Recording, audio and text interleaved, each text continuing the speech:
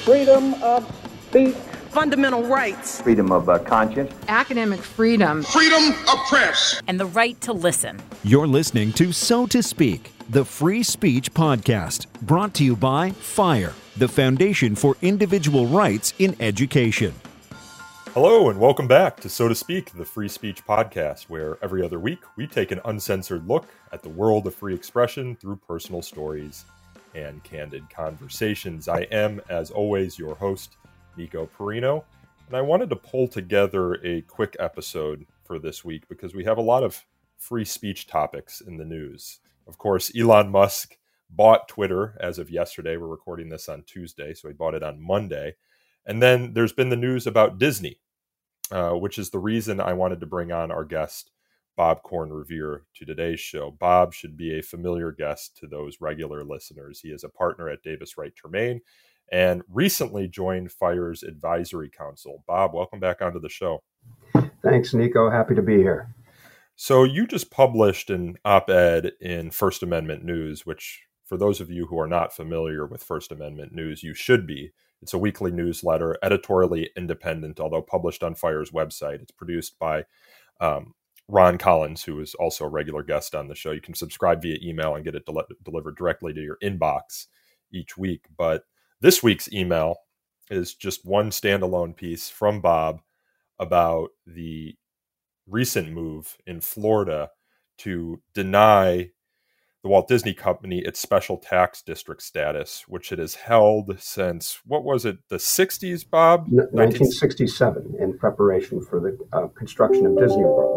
Yeah, and my understanding historically is that Walt Disney created Disneyland in Anaheim, California, and was annoyed in part by all the red tape that came along with building Disney World. So when he was scouting out area for building Disneyland, Disneyland in California. So when he was out scouting out spaces for Disney World, he sought this special tax district status, which would allow Disney World to sort of govern itself.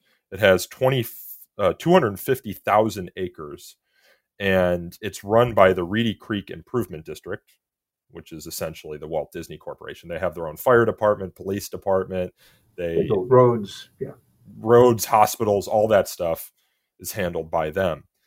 But fast forward, this has been in place since 1967. Fast forward to this year when Florida passed the Parental Rights and Education Bill, widely dubbed the Don't Say Gay Bill, which regulates in part what you can teach in, kindergarten through third grade, and it has a private right to action in order to enforce it. Bob Chapek, who's Disney's new CEO, also happens to be an Indiana University alum, my alma mater, announced the company's opposition to this bill and said in a statement that the law should never have passed and should never have been signed. Our goal as a company is for this law to be repealed by the legislature or struck down in the courts. And we remain committed to supporting the national and state organizations working to achieve that. Well, Ron DeSantis, the governor of Florida, did not like this development and wrote in a fundraising email that if Disney wants to pick a fight, they chose the wrong guy. I will not allow a woke corporation based in California to run our state. So he called a special session.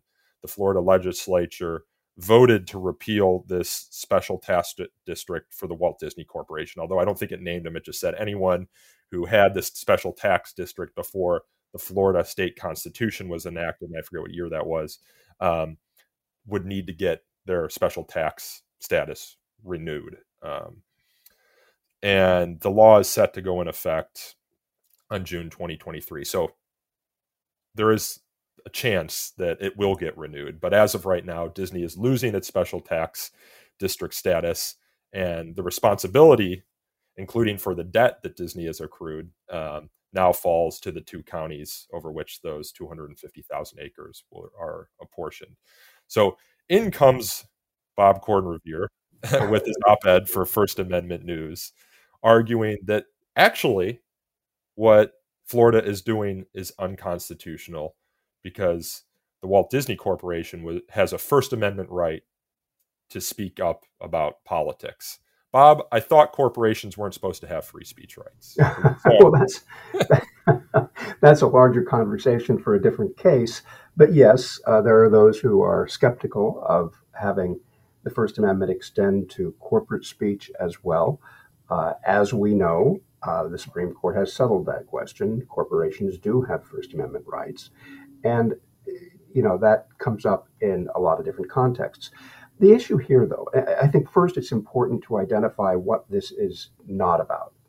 It's not about the merits or demerits of the Parental Rights in Education Act. It's not about whether or not the Reedy Creek Improvement District is a good idea, should have been created in the first place, or should continue. Those are really separate issues. The question here is whether or not government can withdraw a benefit in retaliation for the speech of an individual or of a corporation. And I think the case law that I explore in the op-ed piece pretty firmly says, no, it can't. Now, I know a little bit about the First Amendment, right? Yeah, I've been doing this podcast for 6 years, although I'm not a lawyer. But I remember reading somewhere during my education in civics about bills of attainder. Is that something that would apply here, or is that just for criminal prosecutions? No, it's not just for criminal prosecution. And in fact, there's a precedent from about 35 years ago where Congress adopted a rider to an appropriations bill that focused on Rupert Murdoch as he was forming the Fox network. And the court suggested that this operated as a bill of attainder because it focused on Murdoch with the precision of a laser beam. Even though his name wasn't in the legislation, it permeated the legislative debates. You could make that argument, although I haven't explored that separately in this piece. And the Bill of Attainder is a constitutional provision which prohibits laws passed targeting specific individuals yes. or groups, or in this case, corporations. That's right. So what precedents do you rely upon to suggest that, because legislatures pass laws all the time, it's the prerogative of legislatures in a certain sense to provide an environment for economic improvement. So in a certain sense, they can create this law, but what you're saying is they can't take it away if it's for a retaliatory reason. But they can take it away if the facts suggest that it's just because they think the economics of it are better, or the incentives for counties and tax, anything unrelated to a constitutionally enumerated right. Well, that's right. I mean, legislative powers are expansive. They can legislatures can adopt regulations of business within constitutional limits. They can enter or remove the state from certain relations with businesses. But what they can't do is act with a motive designed to suppress constitutionally protected rights. And so even if the legislature could have eliminated this special district for any number of reasons related to the policy benefits or demerits of the district, if it is done specifically to punish a corporation for its speech activities, then the precedent suggests that no, this is not something that's permissible. And it's because the First Amendment is a limitation on what government can do. And it can't use its powers in a way designed to suppress speech. And so this isn't a controversial, I'm assuming, interpretation of the First Amendment. In your piece, you cite a couple of cases in the past, and I think two which happened in the same year, where the Supreme Court ruled that this sort of retaliation is unconstitutional. Well, yeah, there are two lines of authorities, both from the Supreme Court and lower courts. One involves just the question of retaliation, and it's well established that government cannot restrict rights based on retaliatory motives. But the other line of authority, and again, I don't see it as controversial, is the doctrine of unconstitutional conditions. And that is, the government can't condition its actions on someone's relinquishing their rights. The classic example, as you say, decades ago in the 50s actually, involved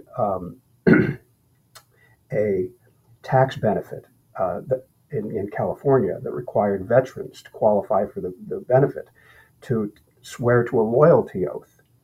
And the court basically said, no, if you're conditioning this benefit, the government doesn't have to provide. There's no right to the benefit per se. But if you condition that benefit on the relinquishment of a right that you do have, in this case, the right to engage in political speech, or not to have to swear to beliefs you don't have, or those that you do, then that violates the Constitution. And then that principle of unconstitutional conditions has been reaffirmed in a variety of different contexts.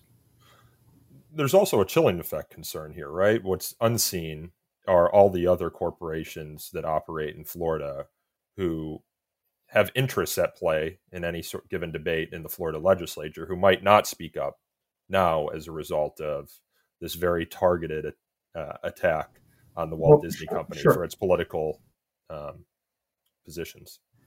Well, yeah, and the chilling effect comes not so much from this particular action, although it does. It's targeted at one corporation. But the idea is, if this type of government retaliation were sanctioned by the courts, if this were tested and approved, then any time a state, local, or federal government wanted to put pressure on a corporation and say, don't take this position, they would have a hammer to use that would be able to, and they would be able to claim, has nothing to do with free speech rights. We're just taking away this benefit. Do you think the Walt Disney Corporation will challenge this, or do you think they'll try and work within the legislature to get their special tax status renewed? I have no idea. So we have three possible ways in which this is unconstitutional, right? On First Amendment grounds, which is what your piece addressed. my theory that this is a bill of attainder. Not a lawyer, just throwing that out there. No, but there's precedent for it. And then the idea that it's an unconstitutional condition as well. Now, you write in your piece that this isn't the first time that Florida has, and I think you wrote, was induced to pass comically unconstitutional legislation in service of a political agenda. You speak also about Senate Bill 7072, which required large social media platforms to operate as common carriers subject to a host of poorly drafted mandates. And you write that, as Governor DeSantis said in his signing statement, day in, day out, our freedom of speech as conservatives is under attack by big tech oligarchs of Silicon Valley. But in Florida, we said this egregious example of bias silencing will not be tolerated. But a federal court preliminarily enjoined the law, which it described as an effort to rein in social media providers deemed too large and too liberal. You say it's comically unconstitutional. How so? Well, it's comically unconstitutional for a variety of reasons. One is the district court made pretty short work of it in its opinion for granting the preliminary injunction, saying that wanting to balance private speech politically is not even a legitimate government objective. And so it drew the line pretty firmly. But then it said that the legislation is both content and viewpoint based, and that it doesn't satisfy strict scrutiny under the law. So again, where the political motivations were that plain and that naked and in the face of the law, then, as I said, the court made pretty short work of it, as did a court involving a similar Texas law that tried to regulate social media platforms as common carriers. The Florida law the decision on the Florida law was appealed. It's argued this week, I believe, in the 11th Circuit. And so we'll see what happens. What do you make, though, of this argument that social media companies are common carriers? You hear about this often. It's the utility of them are such that they're comparable to the gas company, the electric company, the phone company. Would a law such as that be constitutional were it not so nakedly political, for example? No, I don't think it would be. And for the same reason as we've discussed with the measure affecting Disney, and that is that corporations have rights, and social media platforms exercise those rights when they make moderation decisions, something that the courts that have confronted this issue have recognized. And it's not as if the legislature has the authority to snap its fingers and say, poof, you're a common carrier. You don't get to exercise your editorial or moderation rights. We're taking that away from you. And so you can try and argue that it's a common carrier, like railroads were created as and carriages before that as common carriers. And then later on, phone companies, but phone companies didn't provide editorial functions like social media platforms do. Social media platforms also come in all shapes and sizes. They apply different kinds of moderation practices depending on what kind of community they were set up to create. The comparison really breaks down pretty quickly. And I think mainly what's going on is that those with an interest in regulating, both on the left and on the right, have simply latched onto what they see as a useful doctrinal tool to allow them to do what they want. But I don't think they'll be able to. Well, the argument, and it's the argument that DeSantis was making, is that these ubiquitous social media companies, and talking about their ubiquity in a certain sense might be true, but it also presumes their existence forever. But all you need to really do is look at Facebook and its recent decline, especially among younger generations, to know that some things are forever, death and taxes maybe, but I'm not so sure social media companies are in the same way Standard Oil wasn't maybe. Once their parents and grandparents adopted Facebook, it wasn't quite as cool. So no, it wasn't quite as cool. Yeah, who knows how long that's going to stay. But they're concerned. Conservatives in particular are concerned about the moderation decisions made on some of these platforms, and so was Elon Musk. Right? If you listen to his statements surrounding his interest in Twitter, for example, it sounds like he was motivated to buy it based on concerns around moderation and a larger concern for freedom of speech, calling Twitter, for example, in a recent TED Talk, the new town square, the new public square. If you're on Twitter, you'd think that Elon Musk's purchase of Twitter was the end of the world. And there's also some people are poking fun at the people who think it's the end of the world. But I wanted to get your sense as someone who's in this space of the purchase and how you think it will impact the debate, and also potentially and I realize this is all speculation at this point, how it'll affect Twitter and perhaps other social media companies beyond it. Yeah, it is, I think, complete speculation. And there was a long piece in this morning's newsletter from the Columbia Journalism Review that explores the various reactions to it. And they're largely based on trying to decipher what Musk has meant in his various tweets on the issue and his TED appearance. But I don't think anybody really knows at this point. I think it underscores the point that you made at the top, that it has been quite a month for news in this area. And both of these issues, the issue of Florida retaliating against Disney and the Musk purchase of Twitter, occurring only in record speed for these kinds of major issues. Musk first indicated that he was interested in buying Twitter, or a large portion of Twitter, at the beginning of April 4th, I think. Within days, he was offered a board position. It looked like he was going to be on the board, and then he said he wasn't going to be on the board.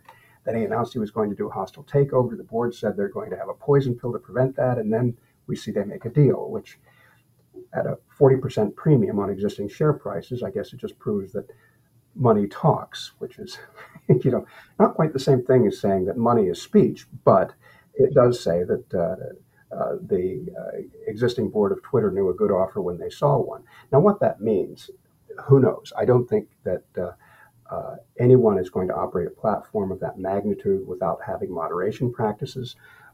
That's what pretty much all the major platforms have discovered over years of trying to manage them.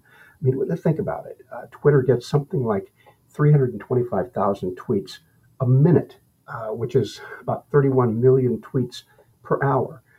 There has to be some way, if you're going to have any terms of service, and there's no suggestion that they're not, without having moderation. The question is how you do it.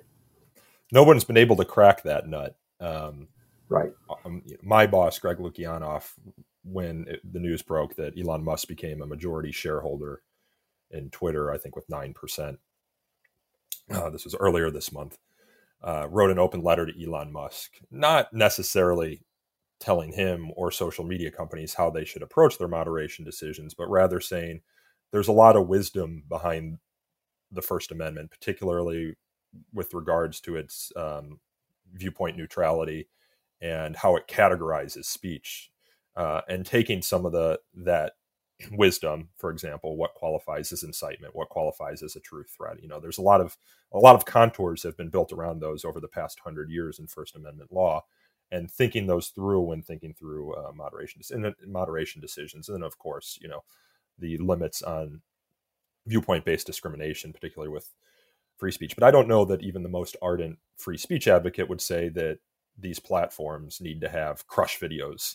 which are protected by the First Amendment, or pornography on their platforms. But I also don't think that those are the sorts of categories of speech, if you're looking at categories of speech identified by the First Amendment, that have most people up in arms. It seems to be mostly based on political discrimination or alleged political discrimination. Right. And a lack of transparency, for example.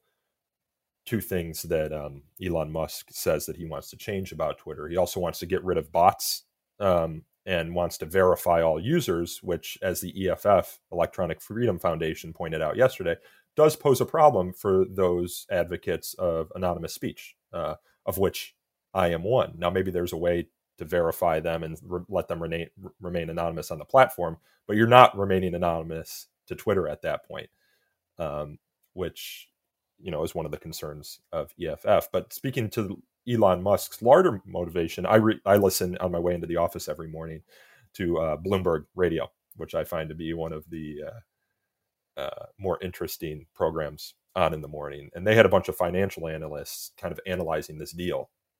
They said, this is a gift to Twitter. They said, Twitter is not worth $54.20. Speaking to Elon Musk's proclivity to make offers that end in 420. Yes. But they said this is not, just the financials aren't there. And I think if you read all the reporting on this acquisition, the board, in voting unanimously to accept the offer, seemed to realize that. So the question then becomes, what is Elon's real, does he actually think this company's profitable when nobody else thinks it can be? Or is he actually motivated by some deeper concern or deeper interest in the values at stake? And if you read the press release put out by Twitter, the only quote that Musk provides is this: free speech is the bedrock of a functioning democracy, and Twitter is the digital town square where matters vital to the future of humanity are debated. I also want to make Twitter better than ever by enhancing the product with new features, making the algorithm open source to increase trust, defeating the spam bots, as I just mentioned, and authenticating all humans. Twitter has tremendous potential. I look forward to working with the company and the community. Yeah. And then he tweeted out that part of the press release as his own tweet. So. And there's a rocket and stars and a bunch of emojis. So, maybe he does have a legitimate concern for it. Well, I think the reactions have been fascinating to this development. One of the reactions is now this is going to make Twitter completely commercially unviable because it's going to be flooded with all kinds of horrible speech and spam and advertising. I don't think there's anything in what Musk has said to suggest that that's the plan. But if that is the concern, then it's sort of a self-fulfilling prophecy, because if those policy choices, if they were to be made Twitter not commercially attractive, it would lose advertisers, which may not bother Musk, but it would become less important and less influential because fewer people would use it.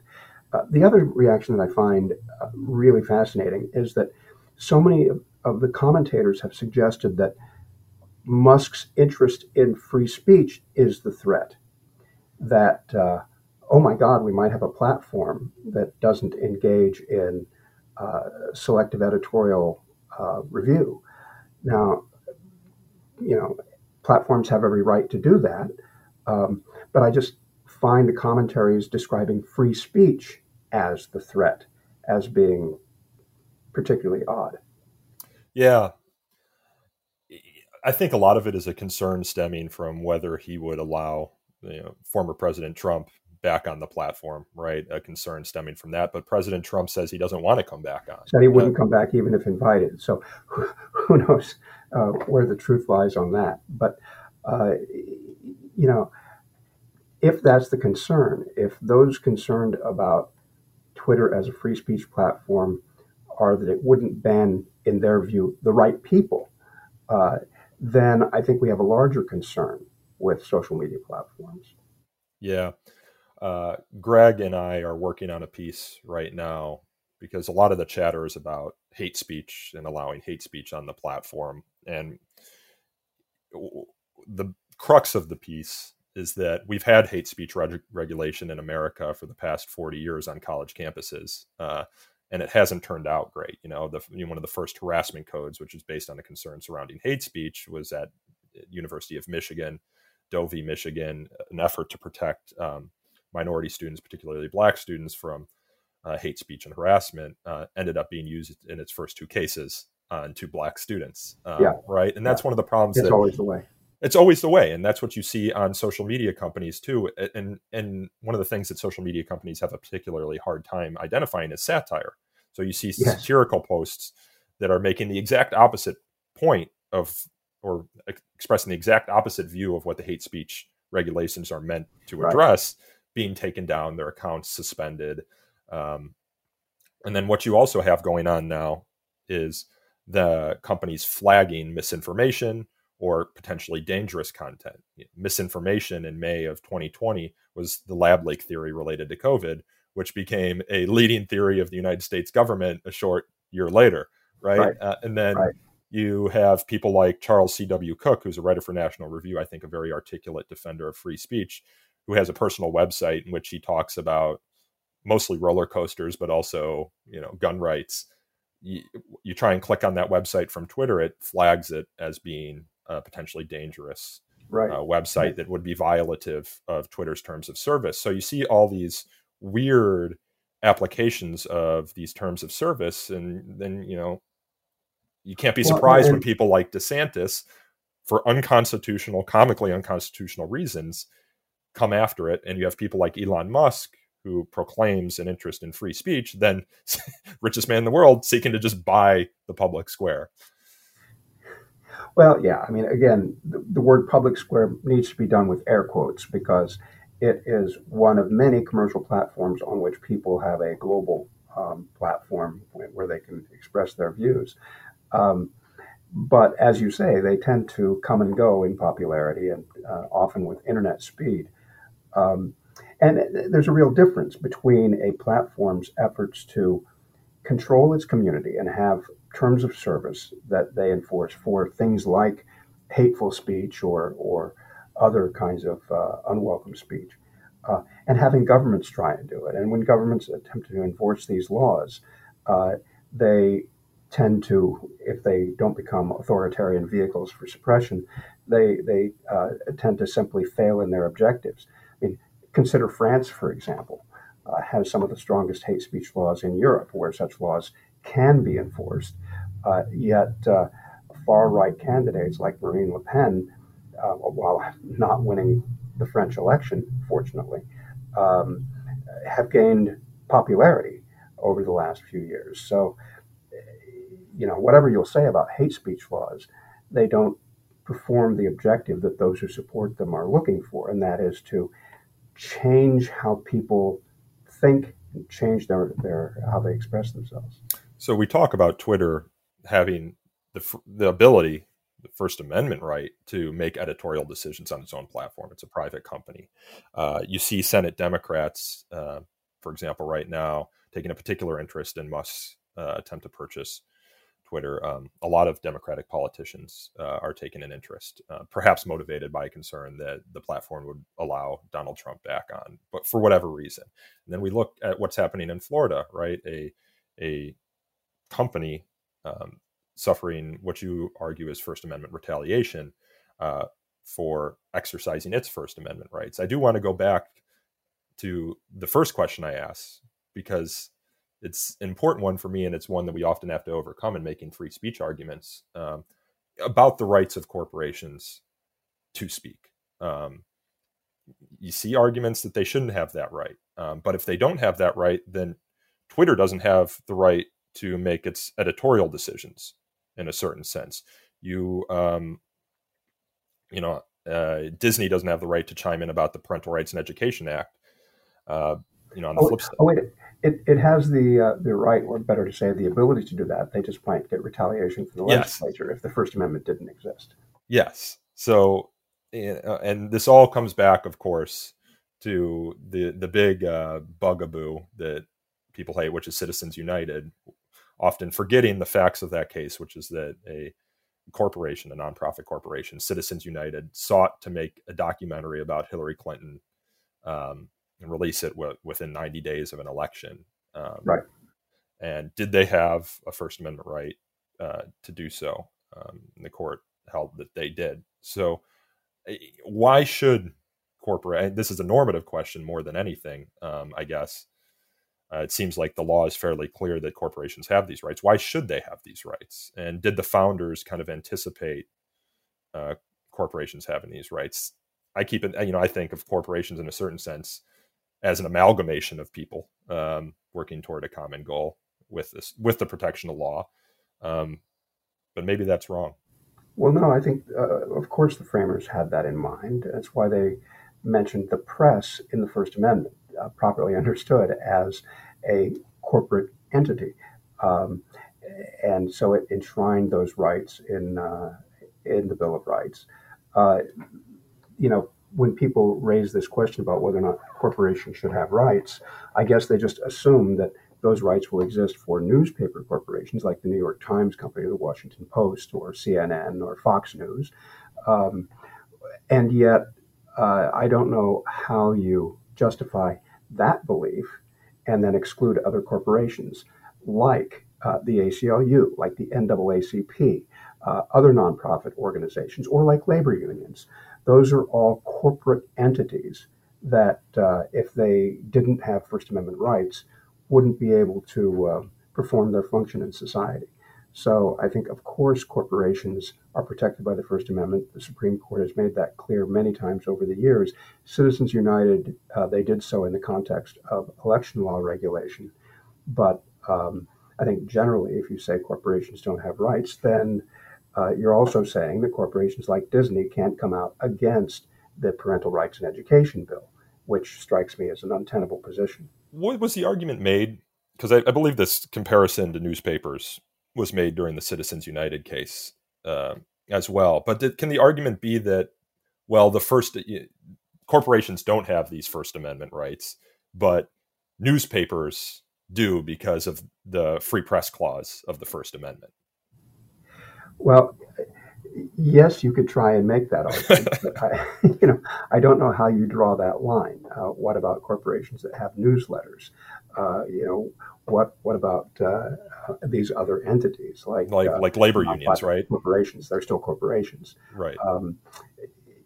So, Bob, I think we're going to leave it there. Oh, one thing I just did see in the coverage was news to me that Anthony Romero, who's the executive director of the American Civil Liberties Union, said that Elon Musk is an ACLU card-carrying member and one of their most significant supporters. But Romero goes on to say there's a lot of danger in having so much power in the hands of any one individual. And yet, at the same time, I heard people worrying about Twitter's decision to ban Donald Trump for life, saying that a corporation shouldn't be able to have that kind of authority or ability. And yet at the same time, now the same people, or some of the same types of people, are wringing their hands over the idea that Twitter might allow someone like Trump to come back on the platform. It's hard to tell what the actual concern is. Is it a concern that this will be a green light for Donald Trump? Well, it's not as if his lack of presence on Twitter has not made him, a potential candidate for 2024. He's out there anyway. Yeah. As I like to say, we live in the age of the politics of expediency. It seems as though and the politics of the moment. Yeah, it seems to be, and this has maybe always been the case, that the motivating factor behind how we approach any of these decisions is it good for my side or is it bad for my side?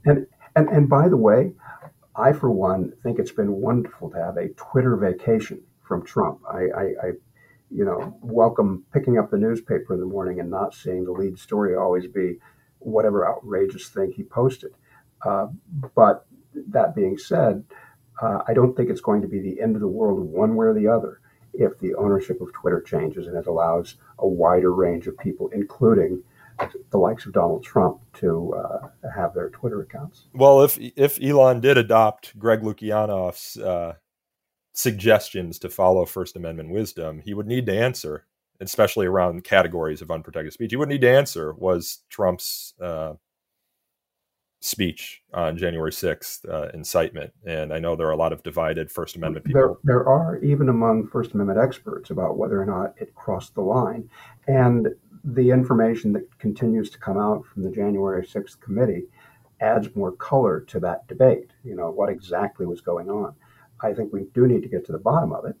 But one of the challenges is, in any of the determining if anything is a unprotected speech, and again, Twitter does not need to do this as a private company, but often these are factual determinations that rely heavily on the facts, for example, which Twitter doesn't have subpoena power. They don't have the rights of discovery in a certain sense. Like, maybe you could create a system where you ask people to voluntarily supply information if they're subject to a ban. I don't know, but it's not the government.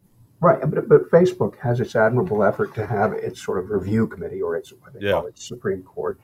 I think the magnitude of the task is overwhelming, but I think it is a good faith effort to try and bring some sort of rationality to how those decisions are made.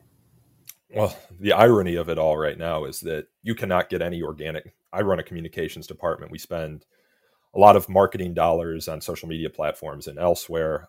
We use a lot of these platforms to get organic reach. We don't even factor in our Facebook following in determining the amount of organic followers that we have or what our goals are, because it's impossible to reach people organically on Facebook right now in a way that the other platforms aren't. I think a lot of that was throttled back after the backlash they got from the 2016 election and the alleged meddling on their platform. But so, a lot of that's a dead letter on the Facebook side with regard to transparency and getting your accounts banned. People aren't reaching people anyway. But yes, I do think it is admirable that they're trying to introduce transparency into the process while allowing for appeals, especially of the hard cases. Yes. So, Bob, we'll leave it there. I'd encourage folks who are listening to this, if they do not already subscribe to First Amendment News, to do so on FIRE's website. I'll have a link in the show notes. Just got to put in your email. It gets delivered to your email inbox every Wednesday. Bob's piece is punishing Disney for opposing Florida's Don't Say Gay law poses serious First Amendment problems. It's a quick read, cites some of the cases that we were alluding to or suggesting of during this podcast. And as a reminder, Bob is a partner at Davis Wright Terrain and a new member of FIRE's Advisory Council. Bob, thanks again for coming on the show. Thank you, Nico. Always good to talk to you. This podcast is hosted and produced by me, Nico Perino, and recorded and edited by Aaron Reese. You can learn more about So to Speak by following us on Twitter at twitter.com/freespeechtalk or liking us on Facebook at facebook.com/So to Speak podcast. We also take email feedback at sotospeak@thefire.org. Again, that is so to speak@thefire.org. Until next time, I thank you all again for listening.